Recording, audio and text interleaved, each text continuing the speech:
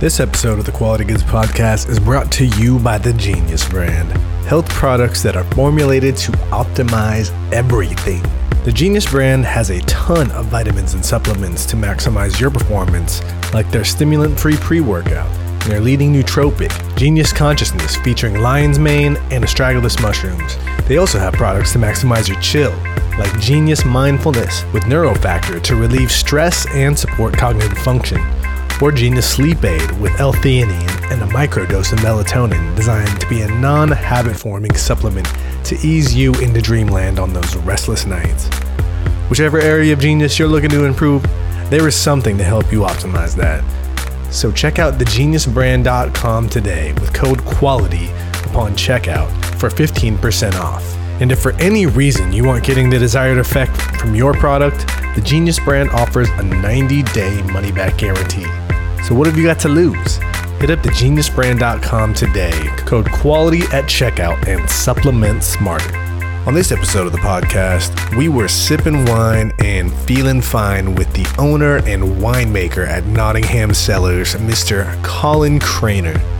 Colin is a good friend of mine and a fellow podcaster as co-host of the wine and hospitality-centric Through the Grapevine podcast. I've been an early listener and an early patron of Colin's out in Livermore Valley, so it was a pleasure to finally sit down with him and have an extended conversation about everything wine. We laughed, he dropped some California wine knowledge, we drank some delicious Pinot from his label Typicity, and even if we didn't record this conversation for you all to hear, it still would have been a tremendously successful night in my book. So why don't you crack open a bottle of wine to this one, and maybe you've got some Nottingham in your collection. But whatever you want to sip, let's just get into it and see what's good. Quality goods. Quality goods.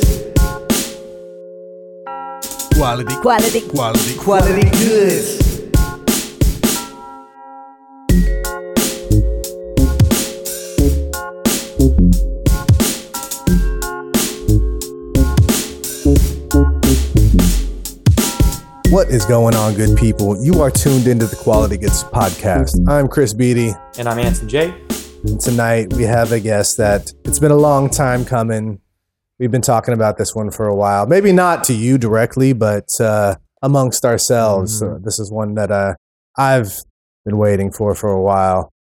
We got the owner and winemaker of Nottingham Cellars and the co-host of the Through the Grapevine podcast. We got Mr. Colin Craner joining us this evening. What's going on, my dude? What's up, man? Thank you for having me.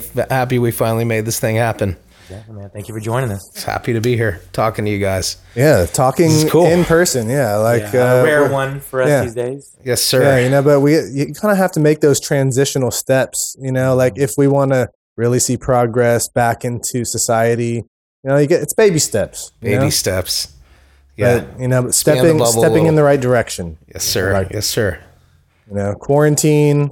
It's safety first, always. Yeah, we're still taking our steps. Yeah, it did make me feel good though. Today, I drove by the Oakland Coliseum, and the line to get off the freeway right there was stretched down the freeway. So that's great. People are out there getting vaccinated. Yeah, and you just see, I think, a little more. Unfortunately, but also you see the traffic kind of coming in spots where it was, which knows that at least people are getting places they need to go and able to do a little bit. So for sure, baby steps, man. Yeah, seems like people are ready to start getting out and hopefully feeling a little safer. My parents got the first round and about to get the second round. Nice. Pretty quick here. So yeah, my parents are just sleeping. I'm like, guys, I'm pretty sure that you can go do that, Yeah, like talk to your friends and you can make arrangements, sure. like they say, like, over 65 and but like, nah, just try to get it. Yeah, exactly. There was a period of time where you could kind of like just go, and they were trying to see 70 people an hour, and my buddy's a firefighter. He's like, dude, if we were seeing 10 an hour, I'd be surprised. Yeah. So well, hopefully it's ramping up. That's good to see here about the Oakland Coliseum. That's good. Yeah. They're starting to open it up for I was driving home from my lunch break, and I was like, man, why is there so much traffic? And then I saw that, and I was like, okay, that's excusable. One step closer. Yeah, man, this conversation would have been a lot different had it happened when, we first kind of talked about this idea. I'm sure things in business for you is, a complete 180, 360. Who knows how many spins you've done 720 since that at this time, point.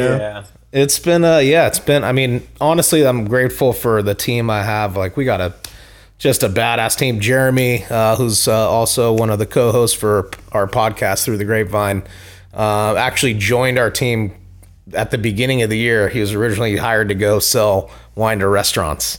He was coming out of the restaurant game where he was a hospitality guy. And obviously restaurants aren't buying wine right now. So that kind of went away real quick. But we just, he's a strong hospitality mind. And then we have Emma Rose, Emma Ryan, who does our hospitality in-house right now. And we just, for whatever reason, people at the beginning of the pandemic were like, this will be a couple weeks, a couple months. And just in my head, I just kind of had this feeling like, dude, be prepared for this. Like, it's time to get strong online. It's time to start selling wine and getting stronger on the digital front. And we pretty much just flipped what we were doing, stopped what we were doing, went and had a website. Kind of like, we had e-commerce before, but it was kind of suspect, kind of already new, DIY, and so we, and it's still not perfect. Like, we got to keep getting better, but invested into that quickly, and then started doing Zoom tastings. And just we were kind of like the first in our little area to kind of pop off doing that, and then slowly everybody kind of hopped in on that. Man, that's something that I've enjoyed that you've brought to the wine scene is you've injected a little youth, and I think that's evident in your podcast is that you're bringing a voice to all these people. Like, you have to really be in that scene to know about what's going on, and you're like. There's so much good stuff going on right in the Livermore Valley. Like, if you're not there, then how are you supposed to know what's going on? And you've really brought that to a wider audience. Yeah, Livermore Valley for sure. It has its challenges. The one thing about what I've always preached and what I've always been about since we've been there is it's an awesome place to grow wine. And at the end of the day, that's the most important thing. It is small, like just by acreage planted. We're only like 2,000 planted acres versus Napa's like 60,000 or Sonoma's like 70, sniffing 75 now. So they're, we're a very small region. And then with that, we've only got one, big kind of national brand. Two, if you count, Cannon's kind of dialed back their national presence, but Wente is really like the face of the region. They own most of the land, farm most of the land, and the rest of us are small. So you kind of counted on that just local direct to consumer. People come in the tasting room, you sell wines to the local restaurant scene, and that at some point you got to kind of step outside that evolve. Box. So we're doing what we can. Well, speaking of wine, what have you got on the table right here, man? I'm getting a little thirsty. Yes. All right. Now I feel like I'm a part of your podcast. I know you guys stay sipping over there. Dude, sometimes, like, we used to, when we first did it, the first studio we were recording at, like, we just, we rented the space for like 8 hours every other Friday. And we would just record like back to back to back to back, like 4 or 5 in a day. Oh. And bro, like everyone would bring a bottle of wine. By the end of the day, we would just be tanked. Like slurring. I feel bad for the catch an Uber home. The 4th, 5th guest that day just got like shitty questions. And like, so what kind of grapes do you use? I love it, man. Just like I'm gonna let you talk. Take it away. So anyway, this is a brand that my partner Craig Plouffe and I launched a couple of years ago. Typicity. So this is a single vineyard Pinot Noir from Sonoma Coast. We started producing wines in 2017. At the time, Craig was working at Stephen Kent Winery, which is another good winery in Livermore, just right around the corner. We had been friends for a little while. We were gonna make sure it's good. Start a brand, that we were gonna do something small. We didn't want to compete with his brand or my brand.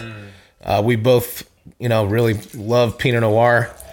And then both of our brands are kind of focused on Cabernet.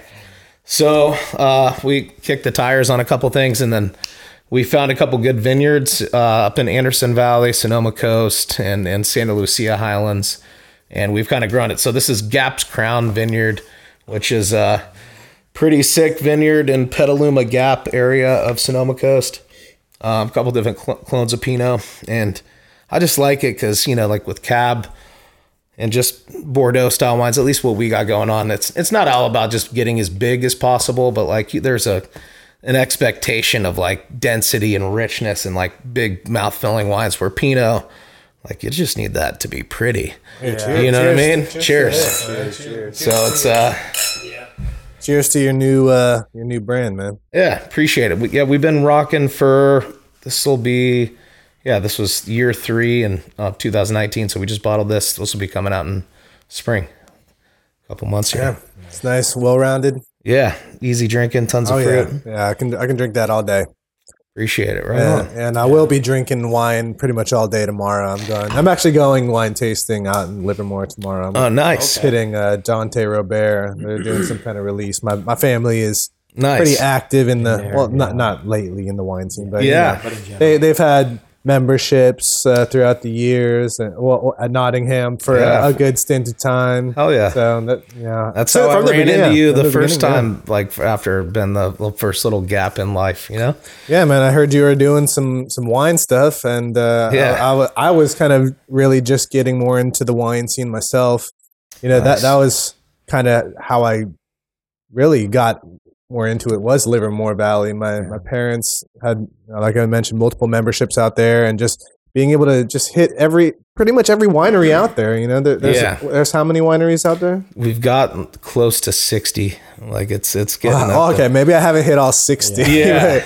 but I've hit a good portion of them. Yeah, and it's good for us on the Bay, where not as far to get to there. Yeah. get And to they're support the all pretty locals. close to each other too, so you can just hit like one after another. I mean, you can only hit so many in a day. Yeah. Depends how many podcasts Get a little you do, hammered, you know what I'm saying? Do 4 or 5 trips. Because they have the wine, they have like a wine trolley or something out there. Yeah. All these things are a thing of the past right now. I feel bad that Brian Luke owns the wine trolley. Good dude, but man, just one of those things. Just shit. COVID has not been kind to stuff like that. So, but yeah, to your point, Livermore Valley is certainly, I think the best thing about our region is just the, especially pre-COVID, just the ability to get around pretty easily. Winemakers a lot of the time are on site in the tasting room. Talk to the people that make it. Usually that's the owner is the winemaker, and it's tight knit kind of family run stuff. And that's probably the most flattering part about Livermore Valley. But it also can end up being its own little downfall too. Mm-hmm. So with that, you know what I mean? Like as time goes on, if you're small and you stay small, like you can't grow, you can't bring in more talented people. Yeah, you gotta strike while the iron's hot, Exactly. Yeah. Like, cause the downtown Livermore is growing rapidly. The last time I went there was maybe December-ish, but there were. I think there was maybe it was before that, because there was outdoor stuff, and there was no outdoor stuff in December, right? Yeah. But yeah, like just all the new bars and restaurants, I was like, oh my god, like this is popping out here right now, and it's wanting to pop off. Is what I should say is we had a nice little surge there, especially like right when we got started. 2009 was when we opened the doors out there, and I'd say from like 2009 to 2014, like it was just a flip of like what the town was to what it is real quick.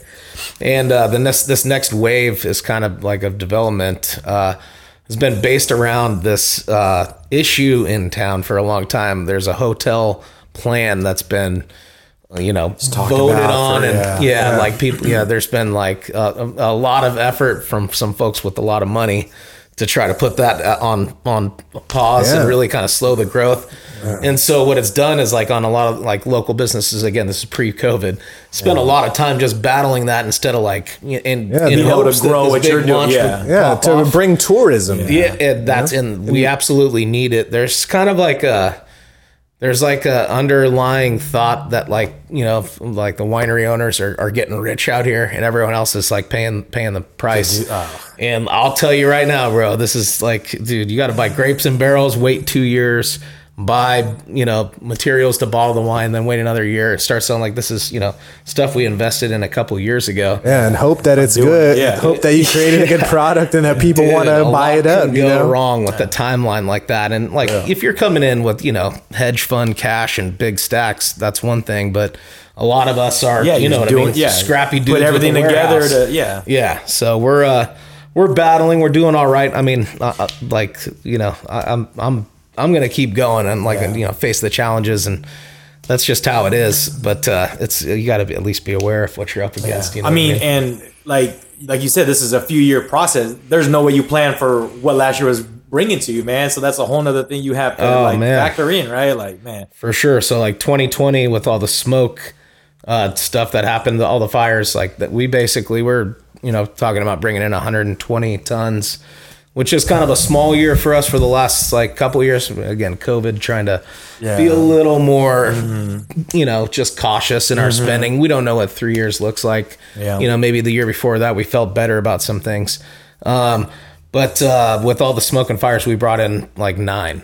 Yeah, wow. So like right now, that's actually kind of cool. I'm sitting on some cash that maybe I wouldn't have normally as a business because it all been kicked out. Yeah, didn't I see on social media you were like up in Sonoma when the fire first started cracking off? We had, it was an interesting harvest. So I mean, one thing about our brand with Typicity, and then also what we've been doing up in Napa Valley for another new project that I'm getting ready to take on is we cover a shitload of ground. So the winery's in Livermore, and you know, we're buying fruit down in Santa Rita Hills, which is like South Santa Barbara County, all the way up into Napa, Sonoma, and all over the place. And you know, we had one basically the way things were going with fires, Santa Barbara County like was just this like anomaly where somehow none of the smoke really settled in Santa Rita Hills or Santa Maria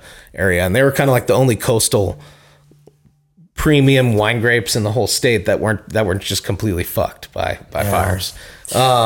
So we didn't actually plan on buying the Santa Rita Hills stuff. We were getting stuff out of Sonoma County, but like this vineyard, Gaps Crown, we ended up walking away from. The grower was just like, dude, don't take a chance. It's all good.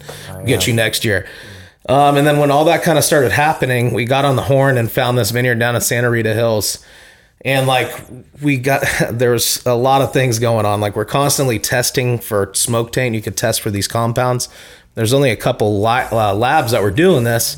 You test the soil, or do you test the grapes themselves? Grapes. Wow. Yeah. So you like, you know, if you're getting ready to get, you know, pick if there's fires, usually, you know, this is like a week turnaround for a test. ETS is one of the bigger labs. Was taking like 35, 40, 50 days to get these things turned out. And meanwhile, it's, you know, it's 98 degrees outside. Like this is going to get ripe. It's going to start, you know what I mean? Like the game don't wait. You got to kind of harvest, man. You got to pluck them when right. Like, I don't know what it's going to be, but I know what the grape looks like that I need it, man. So we found these guys, good, clean fruit down in Santa Rita. My partner and I drove down with a big ass truck. We were supposed to get grapes from another vineyard also. So we have like a rented 24-foot truck filled with grape bins on the back. We're going to go down, stop in Santa Maria, drop bins, go down into Santa Rita, start there in the morning, pick that fruit up, come back up to Santa Maria, pick up that grapes on our way back. We get down to Santa Maria. The vineyard's, it's gross, bro. It just doesn't even look good. You're caked. You already know. Caked in ash. We have like, and that was where we were going to get like most of our stuff. So we got this truck full of bins, and we drive down and we get the second fruit. But by the time we made it back up there, we drove down, there were like 16 bins on the back of the truck. We filled up 4. And we could have got it on like a flatbed. Anyway, we finished the day, you know, drive up from Santa Barbara at like 3 a.m. Their fruit's picked, go work on the wine. This is on, the glass fire started on a Saturday, and this is Sunday night that we picked in Santa Barbara. So Monday morning, drove back. You're coming back Monday night, that's when the glass fire is just ripping. And we're like, fuck it, man. We're going to take a chance. We're going to go pick this fruit up in Santa Elena. Get up to the vineyard, it's clear. There's just like a stream like a of window. smoke overhead, and we're like, we're gonna do this, bro. Let's go for it. All of a sudden, you just hear and just a plume of smoke like 100 yards to our left, and like a big ass new fire pops off. And like by the time like we're like, hey, we're going, and we make a turn and like park the car, start taking bins off the truck. But you can't see me to you because the smoke's just socked in. The crew's out there. There's ash everywhere. And we're like, dude, it's over. Yeah, and that's literally how we wrapped up harvest. It was like this scramble, trying to salvage whatever. And driving up the California all over coast. The place. Yeah. So then we drove back. That was our big pick. So then, we drove down to Santa Barbara with like 20 bins, came back with 4. Drove up to Santa Elena with like 36 bins, came back with 0. We're just covering ground, not doing anything, renting truck. Oh, man. Yeah. But it was everything. Oh. It was a year I will not forget for sure, man. But it's, bro, it was 2020. What why would we have an epic vintage? It was a shit year for everyone. Oh my goodness. We can't have this great grape growing season like that'd be too much to ask. It's that 2020 bottle got that extra smoke flavor. yeah, exactly. Hints of dude. So unfortunately, like you would hope that's what it does. Like maybe it makes it a little smoky. No, bro. That's not how it goes. The compound, it literally like at best is like a little smokiness. At worst is like. They kind of like if I poured water in an ashtray and drank that. Oh Lord, that's what you're gonna taste. So let's not bottle that. Yeah, no. When you can't buy Napa Cab and have it taste like ashtray. People aren't gonna. Yeah, the standards they are. But I mean, and it sucks because it's both sides. Like you even had, like you said, the farmers are like, don't even waste your time, because everyone they already know by seeing it, or like you drove to the one and you just knew we can't even pick from here. Like it was. Most farmers were cool. Most of them are insured, and the guys up in the North Coast now, they've been dealing with it for 4 straight years. Yeah, it's a real season every year now. So I mean, they're understanding. It sucks, and it definitely was something like that. We realized, like, dude, if we're gonna work with you, hey, just for your purposes and like for everybody, like get the crop insurance. Yeah, just do it, because if this happens again, now I don't some like. For the most part, these are big agribusiness, and they're covered, and it's all good. But there's a couple, just dudes that own 3 acres here real quick. And that's when you're just like, shit. Like, I'm sorry, dude. Like, dude, I saw someone grow a cuddy little vineyard, or what was it? The Palomares Canyon, like right where you're getting on the freeway right there. A little sliver of land that they just turned into some vineyards. There's vineyards everywhere. Honestly, man, grapes are... They're like weeds, dude. It'll grow wherever you put them. Yeah. It's just, will it make great wine? It's a great, but it's not exactly. Yeah. Yeah, I think Baron, who we were talking about right before this podcast, he has a little like Pinot vine like on his fence in his backyard. Perfect. Yeah, just random. Just eat those. Those are good. I actually bucket of wine. I don't know if I did eat any. They never got very big. So not until like what I would consider like an edible grape size. Dude, I'm definitely more of a grape consumer than alcohol in general or wine in general. So I mean, like for you, like where did that kind of start in, for you, like the passion for wine and like getting into what you're doing? Man, I got out of high school, and dude, I'm not a classroom guy. I'm just I'm not gonna we're there to be done. We got stories. There's a few stories. I gotta get out there and work a little. So I got into the Glazers Union, and I went through an apprenticeship. Actually, we were talking about Mac, our friend too, that went to high school. He's crushing it in the industry.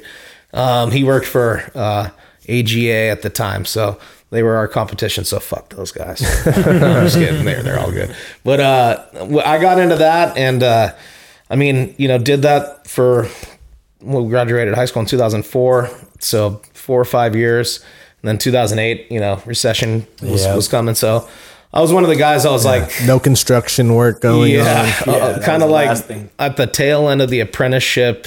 And like, I got through it. I got my journeyman card and all that.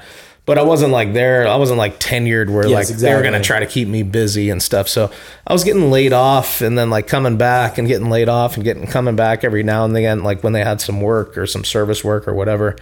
And like no fault of the company. Yeah, like it's just what everyone was going through at the time. Nobody had work to do. So, so I, started helping. My dad had some friends that were making some wine in Burlingame, of all places, and they were just same like urban kind of winery, kind of like Nottingham is now. We're in a wine country. They're not, but same idea. I mean, you could bring the grapes in from, you want to make Lodi's in, you want to make Napa Cab, you want to make Santa Cruz Mountains Pinot Noir, whatever you want to do. And so that was kind of the idea. And so I started helping this guy out kind of nights and weekends, a little bit working construction. And then, when I was getting laid off, I had nothing else to do. Yeah, so I would just go help out down there, just learning, basic stuff. And then harvest came around.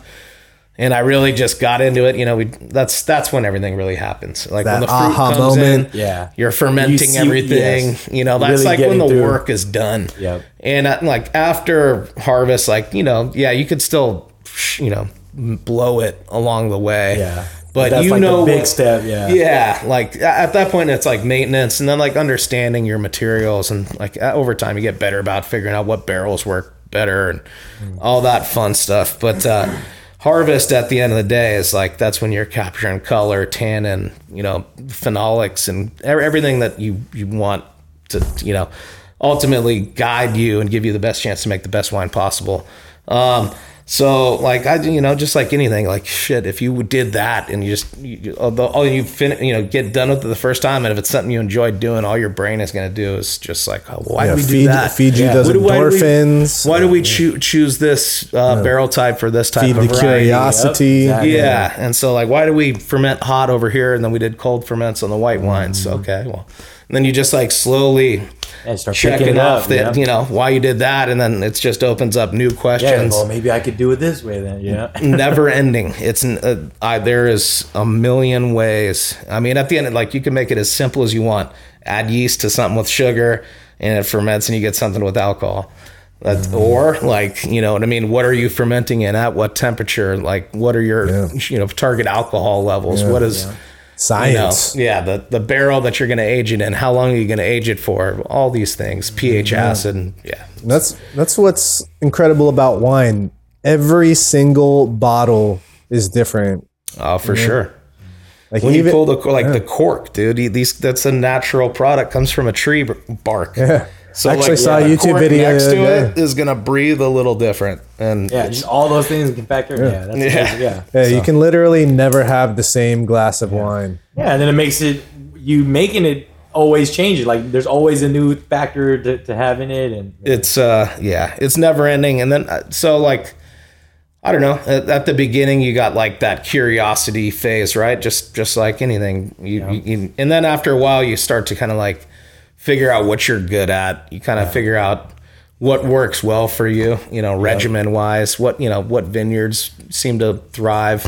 And then, how you treated those vineyards, what has worked for you, that kind of stuff. And so, over time, like it's inevitable, just like you develop a style, right? Just a musician over time, like there's some linearity. I don't care how much you reinvent yourself, dude. Like there's going to be a couple steps. Prince, no matter what he does different. And so it's just one of those things that if you're passionate about, just like if you're passionate about playing the guitar, or you're passionate about anything else, like it's not like a raw talent thing. It's really just like. Well, I mean, it's one thing to be passionate about it, but what was that aha moment where you were like, oh, I could do this myself and market it and sell it? Man, I don't know. I still don't know if I'm there. No, I honestly, I had some really good mentors. Just like the other thing about the wine industry, specifically in Livermore, is when we first got going out there in 2009, the thing that I think that, really helped me get rolling was winemakers were really sharing data, sharing knowledge, trying to, the high tides rise all ships kind of mentality. Mm-hmm.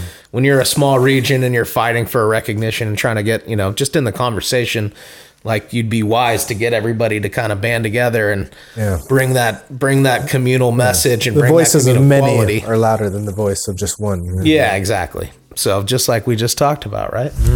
Yeah, you guys missed out on that one. That'll be the next We should episode have we do been together. talking about other shit instead of wine, apparently. But yeah, we so that helped me quite a bit. And so like I had this, basically group of friends and mentors, people that have been doing it, industry pros that have been around a long time. And so long as you show effort, you're not just like someone there taking it and not giving back. And like also kind of foster the next folks that come in and try to get them up to game and get their things up to speed. So, again, and it's a selfish play, but it's a communal play because you're, if a new winery comes into town and maybe their quality is not great, like, all right, now you're like bringing validity to the stigma that Livermore has a quality problem. So like if everybody is, working towards it and everybody's pushing, even the lower end guys are getting better and the higher end guys are getting better, that's good for everybody in the region. So absolutely. That mentorship was huge. And then, again, from there, if it's like the conversation, if so long as you want to keep having it, like you go down to Paso Robles, you meet winemakers down there, like you have some knowledge and some skills, like they'll talk to you and start, it's all good. Like people are open books down there and build friendships, and same thing up in Napa, Sonoma, any wine region. And so, it was, that tight knit community about Livermore Valley was huge, and access to that kind of information early on was big for me. And then I'd say, the question was, when was my aha moment? Like, okay, yeah, we can do this. We made our first wines, and we had a consultant the first year who kind of like gave me a spreadsheet with the protocol, the checklist, how to mix the things to hit, rehydrate the yeast, how to get that, pitch that yeast into your wine, basics on, managing pH and acid and some of the other just compounds that are, you're monitoring and keeping an eye on during winemaking. And like from there, actually, like right before harvest, he's like, "Hey, I just kind of heard from my company, I can't really be doing this anymore. Mm-hmm. So, if you got some questions, feel free to call me, but I can't like be there to help you do this." Yeah. And I was just like, "Well, shit. All right. Well, it is what it is. You're not paying me enough. Yeah. You're not paying me enough to be here." We just went for it, and again with the help of a lot of people, especially Chris Graves was our consultant who kind of got us started. We put out some wines and took care of them and learned some things along the way. Not everything turned out perfect every single time since we started, but that first year we got some, couple 90-point wines, 92-point wines. And we realized like, all right, cool. So long as we respect the process, work cleanly, all the things, what I mean? Yeah, don't take those shortcuts. No shortcuts. Yeah. And so then from there, it's just, it was like developing style, figuring out vineyards, working with different growers, and then, building partnerships and, over time, adding more talented people. Like if I needed help with winemaking, let's go get a badass winemaker. So we did that. We got Craig Plouffe when he came over, my partner in this project. I ended up bringing him over. We need help in the hospitality department. Let's go get the best hospitality person. Yeah. And so we did that too, and just slowly but surely. And so we've got a couple new things going on, and the most important thing is just getting people that bring something better than you can bring or your team can bring currently. And we're a small business. Everybody wears a lot of hats, but got to become with some skills and some, just that passion and drive, no matter what you got going on. So. Yeah, I mean, I think COVID too, for most people, like at whatever company, had to put on more hats than usual because we're all running skeleton crews, more than ever before, Oh, yeah. But I mean, like in terms of, like you said, bringing on the different talent, was it a certain kind of people you would bring in because you're like, I could be part of bringing Livermore up, like was it a certain kind of like person you were able to bring in compared to others, or like, oh, I'm staying away because I can go, Yeah, so I mean, we for 10 years straight up, like I put on for Livermore, bro. Yeah, like, you were the one like, I've been here out there talking it and telling the story and going hard and not, you know what I mean? And to be straight, the market is still just like, it's the Livermore Valley is just not, it's not popping. It's not popping off in the market. And there's a couple things. Like we still haven't hit just a consistent quality standpoint, like above sea level. Yeah. Like maybe a little consistency from like the bigger ones in the region. And like, I'd say like there's you mentioned, like 10 good Wente wineries and stuff that you like could that. count on like Of the clockwork. ones, They're like, it'll be good. You'll like some more than others. Hey, that's how any winery anywhere is. But like you could count on it being like sound, right? And then you'd have some really good wines, in that mix. That's not good enough when you're trying to like make it happen. Everybody needs to be hitting. Yeah. So you have this a couple things, right? So Livermore at one point was like the outskirts of the bay.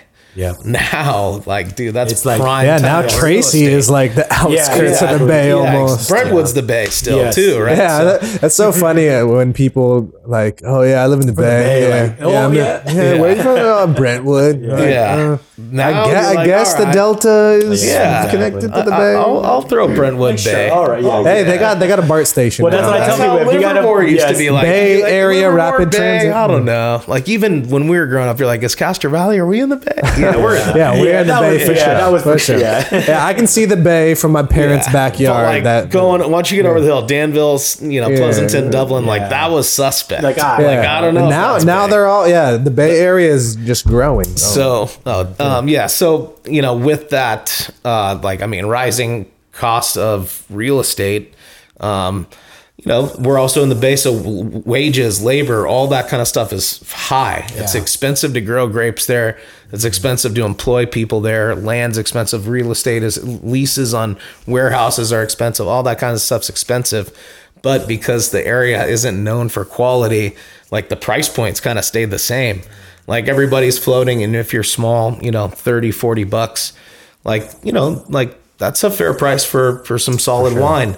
But if you start buying cab and loading up with new French oak barrels and like going for, something that's costly, excuse me. It like you start pricing yourself out of the norm. Like honestly, like right now in Napa, $100 bottle of cab is like, that's like the norm. Yeah. That's like the normal. And it's because, they've done a lot to garner that reputation.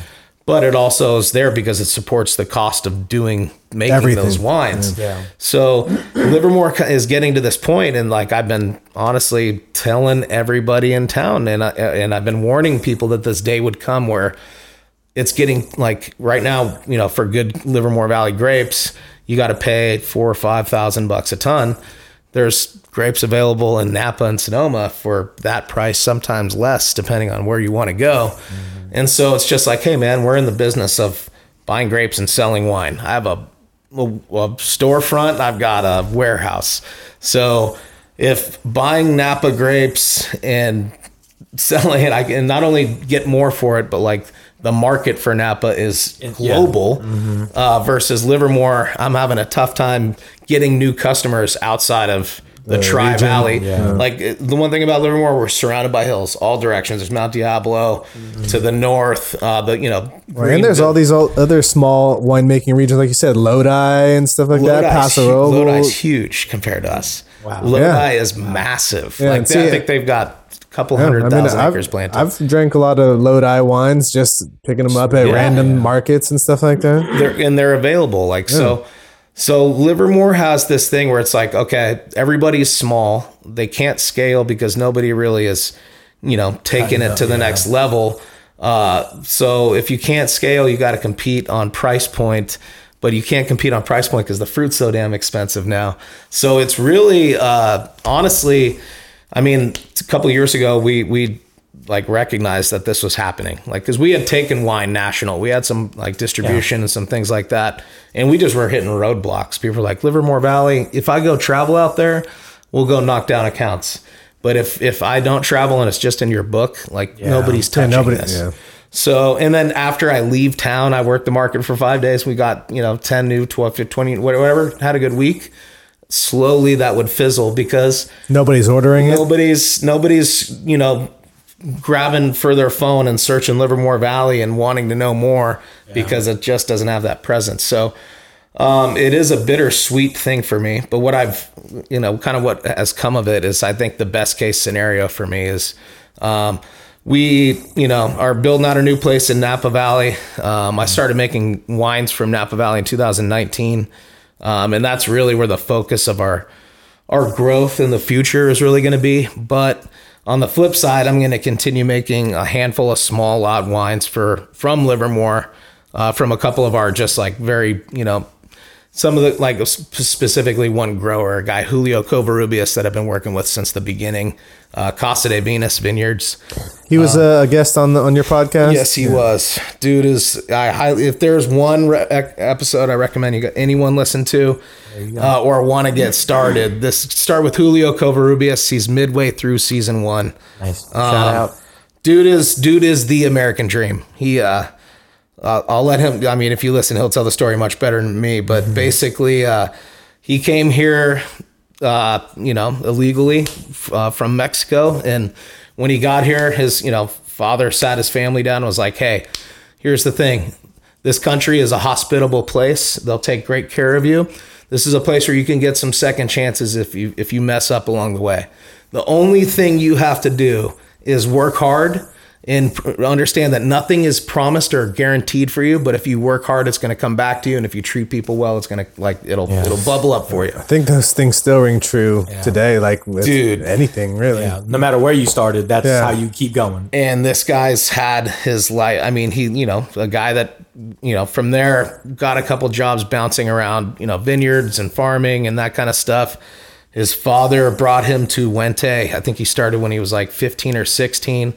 He still works for Wente. He went from, a guy that works in the field to the irrigation manager to now like the director of viticulture. He's the guy. Yeah. And man, I spoke to him on the phone. I used to see him all the time. I'd stop by a couple of times and just, month or so and say hi and drink some wine and catch up. But now with COVID, just don't. But this dude to me is, I mean, just not only a mentor. I mean, the level of attention to detail and like the quality of grapes that he grows, like he actually cares. And so he in 2005, I'll tell a little more about this guy. So he gets a job. He's doing good. He's growing up in his life. Meets his wife. They get married. They buy this little house in Tracy. Then from there, he buys another little house, and like over time, slowly but surely, on like farmer scale wages, not like crushing it, accumulates like 10, 12 rental properties, like a apartment complex. Wow, yeah. And just like, you're like, so Wente in the early 2000s was selling some land, and this property was for sale. And he was like, I want to buy the property. And Wente kind of, the family's like, dude, bro, you work in the field. And like, not that they were like disrespectful, but they were like, all right, Julio, like you can't like you've been working in the field, bro. So he was just like, I want to buy it. Like, what is it going to take? And they said their price. And he was like, okay, cool. I got the financing in line. I'm going to make it happen. And then they were like, Julio, we're only accepting cash offers right now. So, rent checks at an apartment complex are pretty, people are going to fault on rent, but pretty predictable. Nice source of revenue, he built himself a nice, safe life ahead of himself.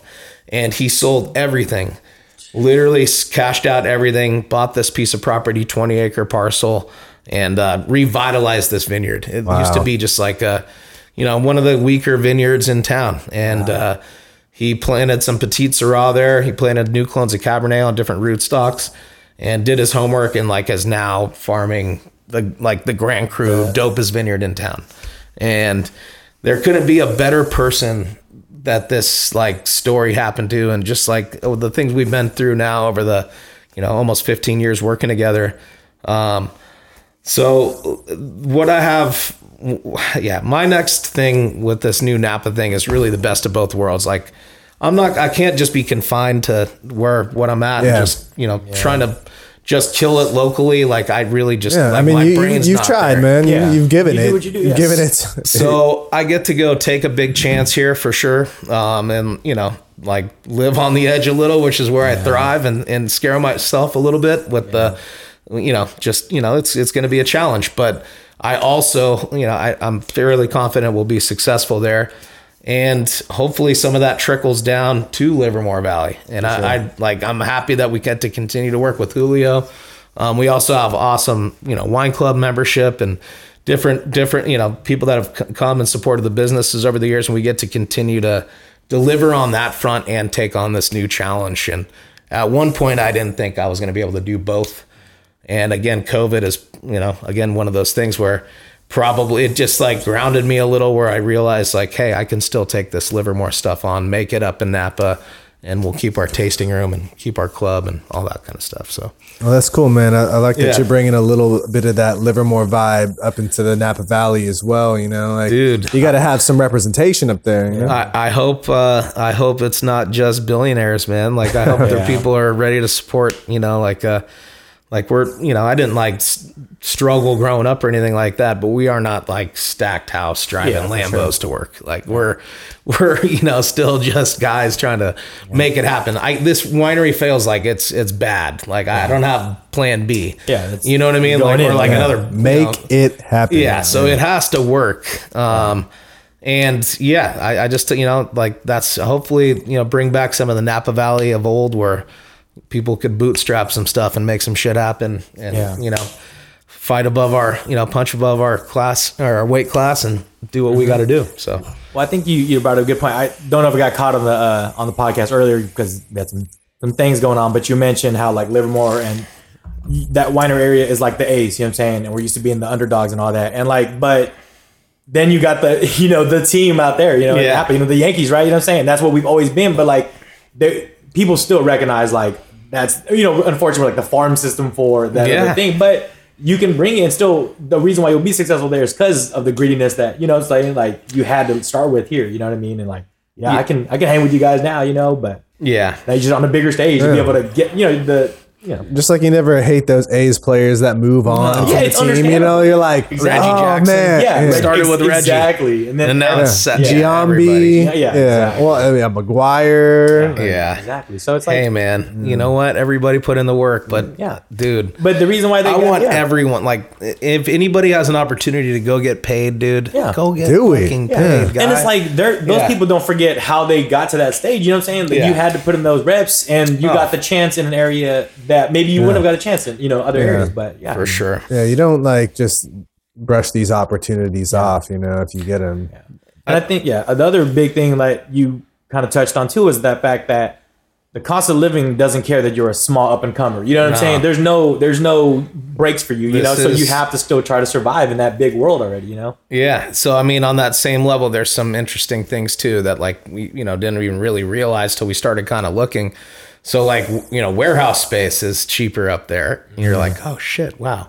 Like the amount of like amenities to help the wine industry, businesses. They're like, because that's where the industry lives around you. Mm-hmm. Yeah. And then like, we're looking at housing, rent's cheaper, buying a house is cheaper. Yeah. You're like, damn, what am I like? This is where everything's happening. It costs less to do so. Yeah, I can sell my wine for more. They have all the distribution infrastructure there. Yeah. So it's I'm confident. I'm stoked about the future. Obviously, we started this thing pre-COVID, the rollout, and I'm probably more optimistic now post-COVID. Because one of the biggest things we talked about, I don't know if we're post-COVID just yet, but in COVID, is because of like how now you just got to be good online. Your digital game has to be sick. Yeah. Well, I mean, like as a small company, it's hard to go blow a hole in a mountain to compete with my neighbors up there, right? Everyone's got a big cave and a big ass property and all this thing. But if I got a dope digital person, right? If they go crush it digitally, like if you're in Wichita, Kansas, or if you're in, whatever part of the country, like they aren't going to the caves. Like they're buying your shit online, and you scored well, you got a good reputation, the package, looks your branding, sick, everything. Like, so it does level the playing field a little where like, we can, I don't have to be so worried about just being like outspent by my neighbors on like a land and, you know, attraction. Yeah, and it seems like in general you know are aware of there's other outlets, especially like doing a podcast, right? That's putting the shine on there, and like you're gonna get people that are into podcasts that gonna get them into wine just because of that, right? Like, so it's just knowing that there's a bunch of people you could tap into that don't even know about wine yet, right? On top of you, once they know your product, you get those guys too. But yeah, it's I mean, it's endless, and I mean, also, you know, the other part of that too is like if it's about being sharp online. I mean, again, like if you're talking about, we have never bought ad space, like we've never done any of that. But even like organic searches, and if we were to bolster that with some ad money, which I'm gonna not do because I'm not gonna do it. But like, you know, Napa Valley means something. Oakville, Rutherford, those mean something like to wine people all around the world. So even in their organic searches, like, you know, it's just gonna come up more than like a Livermore Valley, thing. So.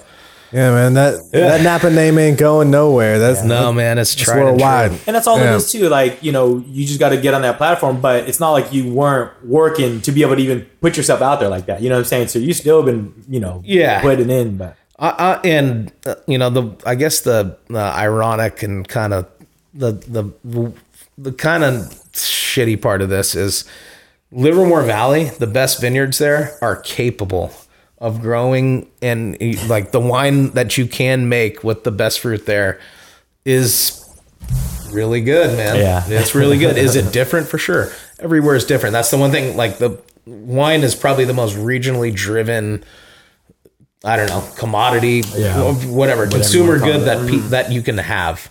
It's like, you know, in Europe, every region has their you know set of varieties that they work with, that they've the Bordeaux, the Bordeaux's versus Rhones versus Burgundies versus you know Spanish wines, which is you know huge. There's so many, you know, within Spain. I mean, you're talking a lot of different regions with every country. You're talking different stuff, but like, you know, it's a product of like climate, soils, exposure to sun, degree days, all those kind of things. So elevation. So in general, you know, the cooler climate stuff is closer to the ocean, and more inland stuff is richer, denser wines. And if you got, you know, cooler, it's leaner and fresher. So, it's, you know, we're different. Our growing circumstances are different than anywhere in the world, but everywhere else in the world is different than wherever they're not. Right. So. Yeah, and then you just work with what you got. Like you said, you can still source a little bit out of, you know, where you're located, but Yeah, so we'll be super Napa heavy, and a little bit of Livermore. Continue to, you know, do what we need to do for Nottingham. Show some love, Well, that's exciting stuff, man. And I look forward to being one of the first to give you some business up there in Napa as well. You know, I'll make the journey. We'll get you up there. Honestly, our little tasting room is probably like the size of this. It's just going to be a Fat King's table, and it's also doubling as the podcast booth. Yeah, the wineries, like, what are they starting to open? I know. Well, I'm going wine tasting tomorrow, like as I mentioned, and a lot of this can be done outside and safely and clean and, you know, sanitary. Everybody. So every county is different. I'm not sure what's going on in Napa County or Sonoma County currently. They were allowed to have people indoors. I think when we never got indoor since COVID started. We've just had outdoor. You know, outdoor only. But it, you know, up until like, you know, the shitty rainy weeks. Yeah. Like we had some people hanging out and stuff. And, you know, to be honest, I think and we also have to take reservations, and like, you got to sign a waiver. You got to do the thing. And, to be honest, like there's some benefits there. There's some nice things. Like, so if it's cool if like you just pop in anytime, bro. You guys can pop in on me whenever. But if I know you're coming, then you can prepare. Dude, I can pull out all the stops and like, you know what I mean? Like stops. Sit your asses down. I like them stops. Let me show what we do. Versus like, you know, back in the day, typical Livermore tasting. Yeah, it was like, you know, you'd go into a Livermore tasting room and you just have a packed house, people hanging out, partying. It's fun atmosphere for sure. But like if you're serious about it, Yeah, if you want to like geek really, out a little bit. yeah, it's more, you could get more nerdy, you have more of a conversation. I mean, dude, there were some Saturdays back in the day, like I have friends come in and they'd just leave, and I wouldn't even know they left because you just got a mad. Yeah, you're just doing. Yeah, and so this, you know, I hope there are some things that come of this that you know, stay. Like the reservations thing is huge, and we had like some, at first people were like, reservations, this is Livermore, blah blah blah blah blah.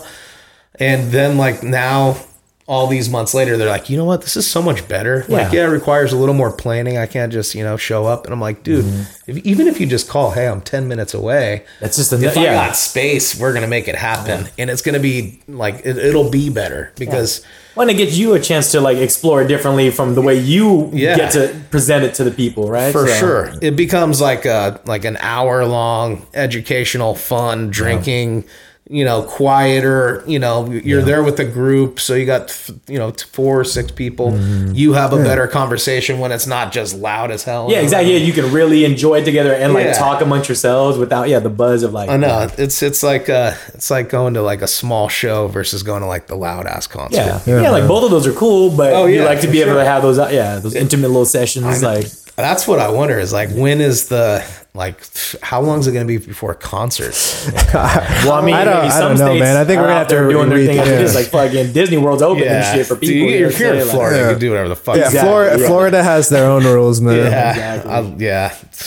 We'll see what happens. While we're on the subject of tasting, like for those unexperienced with wine or new to wine altogether, like what is your recommendation for venturing into the world of wine? I mean, it's so vast. Like, where do you begin? It is big. So, honestly, I think the best thing to do is, figure out, number one, if it's even, if it's something you like in general. If it's not, like, dude, it's understandable. Save your money, bro. Yes. But don't they say like, it's an acquired taste though at the same time? I mean, because it kind of is. It is. So like, like the first wine, I think my wine like that, I was like, fuck yeah, I like wine. Okay, I do like wine. It was like a big, I wouldn't call it jammy, but a full-bodied, rich Zinfandel from Brown Estate Winery up in Napa Valley. And like, it was the first time I'm like, oh, dude, like this is what it can be. Exploding in flavors, and like, this is so cool. Like, all right, now I get it. Before I always just thought it was like bitter, tart, fucking drinking jugs of Rossi, like this is a different thing. Wasn't for me. A little different. And then from there, it's just like, I don't know. I've had, different route just because of like making it. Yeah, that's true. I fell in love with making wine more than I did with drinking wine for sure at first. And then now it's like that. I'm just full. Yeah, because you're still learning from all the other people. Yeah. Yeah. Well, I mean, then once you like get some, like 101 fermentation stuff under your belt, from there it's like, okay, cool. Why do these Livermore wines taste the way they do versus like Sonoma Coast? And then we talked a little bit about, climate and all that kind of stuff. So I think there's like some things that people could figure out early about, if now that, okay, I do like wine. Do you like leaner, fresher, like crunchier wines, or do you like richer, mouth-filling, robust wines?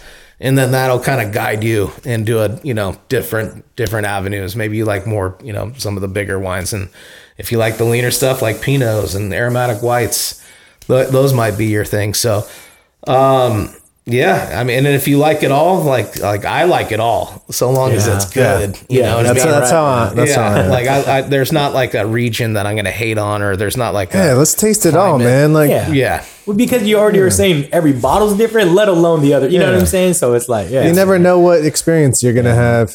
It's funny because I'm watching that show on Apple TV Plus right now, Servant, and it's by M. Night Shyamalan, but like the husband is like he's like this like chef consultant basically. He comes up with dishes for also restaurants, but he's got this crazy wine cellar, and they're just like crushing. They're crushing like all these vintage bottles of wine, like one or two per like episode. Showing them what food, and then like I'm just like, damn, all right, bro. Yeah, no, it's like a whole cellar under their house. Yeah, those are the friends I hope to meet. Exactly. We get going up there. Get one of those hidden wine cellars under the floor where you just like move the floor, and there's just like a spiral staircase downwards. Yeah.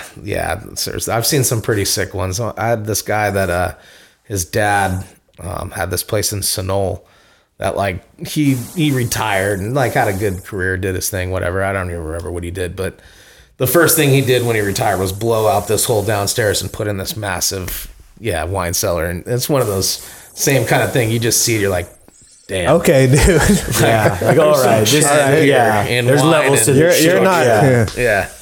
So those are always fun, man. It's cool. Yeah. The one thing too, earlier we were mentioning how like some comparisons to like music and doing that too. So, and I think in a lot of, we have a lot of artists of all kinds. And the one thing we really talk about is like, you don't really know which one's going to hit. Like, obviously, the quality's always got to be there, but does that kind of happen to you, too? Like, you think this is the one, and it's not, then that one surprises you, and it's like, what happened? Yeah. It's, and like, we never feel like there's always, it seems like the one that think maybe isn't going to work too well. And then boom. Like, man, I don't know. We overdid this a little bit. I don't know. What the public likes, and then what you've, like, trained yourself to like over time. Just because, I mean, I don't know, man. Yeah, when you're drinking a ton of wine, like your taste is going to be totally you're like, no, different. This was the process that was supposed someone to be. who drinks like a bottle of wine like once a month. Well, not even that. I think it's just like there's also like I'll like to come back to wines after they've been bottled for a little bit, but like after I'm almost like by the time it's in the bottle, I'm like I'm done with it. Yeah, because every step that you've been, it's in the we like I've tasted it at every phase. That's like when you don't listen to your podcast after you make it kind of deal. Like you're like I just let it live with the people that are gonna get. I know. Who said they don't watch their movie? I think it was Johnny Depp. Doesn't exactly. Watch his own movie. Yeah, he's never watched any of the complete. Yeah, for real. I definitely have like. I slowed down how quickly I went to listen to ours. Like it would be live, like and then you like the first thing, away, like the first thing, and I'd like drop everything. Now I just kind of get it into my mix, like where it's just like, all right, cool, it's live. Yeah, I'm not gonna rush to hear it. I'm gonna just like listen to it. I edit the podcast, so I have to I basically listen to it full length, like in that process. So after that, I know it's good. That's better, once it's on the platform, you're done. Huh? Yeah. Maybe give it a listen just to boost the plays a little bit. Have you show my support to myself? Yeah, for sure. I know, self-love, self-love. I got you. Play. Exactly. Yeah, I got my two phone, my work phone. I'm out here playing that on silent while I'm playing the actual one. Like, it is fun. It's actually fun to get back on here and talk on the mic for man. Like I said, I feel like I'm on your podcast dude, right even now. Seeing people at the winery, like some people are coming through. I'm like, you're like kind of awkward socially. Like, are we allowed to? Seen you in a year. Are we allowed to be this close proximity to each other? Sure. Is this okay? Like, you have varying like worry levels. Like some people they got like the full PPE gear. Exactly. Other people are just like, fuck it, bro, it's all good. You're like, well, I got swig off the bottle. I got a family too. Yeah, exactly. So, everybody's on it's funny. And then you get a couple of drinks in you, and there's the whole nother, once you've had a few glasses of wine, all those rules go out the window. Dude. I mean, and that's why I'd like when like they were shutting bars down. Like I remember thinking like my first response was like, fuck, man, bars are gonna be it's gonna be tough. Like how they like you can't like sell to go road sodas, I mean you could get cocktails to go, but like I feel like going to a bar to get that versus like going to a restaurant with a bar getting a drink with your food. I can see that happening. Yeah. So these guys have it tough, but I mean, shoot, I mean, I'm guilty of it. Like even at the beginning of this, like you have a few drinks, like you catch yourself, like you're like, you want to go hug some people, man. Exactly. So it's I get it, but it does suck. Yeah, I mean, and it's like we've been talking about it plenty. Like you gotta adapt, man. You know what I mean? And like you said, just have that attitude of like you don't know, you control what you control and keep moving. And like obviously, you've still been able to make some moves, man, because no one's waiting for you either, right? You know what I mean? Like we just gotta all do what we're gonna do. So the game don't wait. Gotta keep on going. Especially wine has taught me for sure too, and the business is just like, all right, this 2019, well, we got to sell through it because 2020 is right behind it. Yep. And right behind that, we got 2021. It just keeps on coming. Yeah, exactly. So it's not going to wait. Yeah. It's not like, you just got to keep it going. If you overdo it and you have too much and then like you just backlog the whole thing, like that's when things go wrong. And then the longer you hold stuff, like, all right, cool, now you're tying up warehouse space. You know, you're paying to store it longer. Like, and now your bottle like, now you're delaying the next more. Yeah, but you're already having a tough time selling, so you got to discount it. Like, it's just it's important to hit your timelines. Yeah, and I got ADD, and it's tough to do sometimes.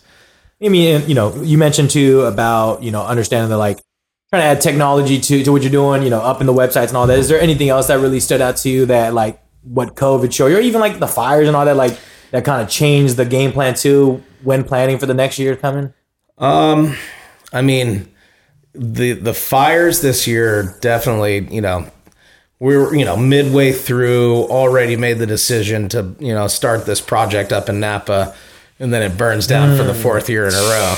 Yeah. Right. So like, there was definitely some period there, especially like when we were like, all right, we're not taking that fruit in, that vineyard's burned out, that one's done. That we were like, shit, are we doing the right thing here? Like, are we really making the right decision? And through it all, it's just like, you know what? Like, to your point, you can only control what you can control. That's not going to change the fact that Napa Valley is the premier wine growing destination in the United States. One of the top in the world, however, 5, 3, whatever you want to call it in the world. And you know what? Like, fires are what they're going to be, and like that, I'm going to deal. Like, we dealt with it in Livermore. Yeah, like, exactly. It's not like we're not going to deal with it down there. So, we're unwavering in our decision for sure. But that was definitely, there were some periods of time that were like, God damn. And I think it just helps Bitcoin, you. Yeah, like that's the reputation there, and it's going to be tougher, but it's stronger there for that. And everyone in that community knows that that's the driver there. So ride that. Gonna do. Ride that. Exactly. And then on the same technology side, on the winemaking side, we made a couple pretty big investments last year that just they're huge. So talked about how fermentation, that whole time, harvest. That's like when that's when everything's done. We always kind of had some like intuitions about like wines being, tannic or not tannic, how much color they have, how stable that color is. And then, with that, if you have like stable color and a good level of tannin, those wines are traditionally like built for long-term aging. They just got the microbial makeup to withstand the test of time and like, fight spoilage organisms and prevent oxidation, battle those things. So oxygen is bad. There's bad spoilage yeast. Those things ruin wine. So when you're aging stuff, like if you have bad wine and you're aging it, you'll never get it better. It's going to be vinegar. Worse. You have to have a good stable product to, age wine well. Be a nice balsamic. Yeah, exactly. Yeah, exactly. Very quickly it can happen. So we invested in wine technology called Wine X-Ray, where daily during fermentation we could check like how much color we're actually binding in solution, what our tannin levels are, and then the total number of color molecules, anthocyanins in the wine. So when we're doing that, like it helps us like how do we get more tannins? Well, if we're like on the light side, we could like turn up the temp of the ferment, get them a little hotter, pump it over, introduce more oxygen, more frequently.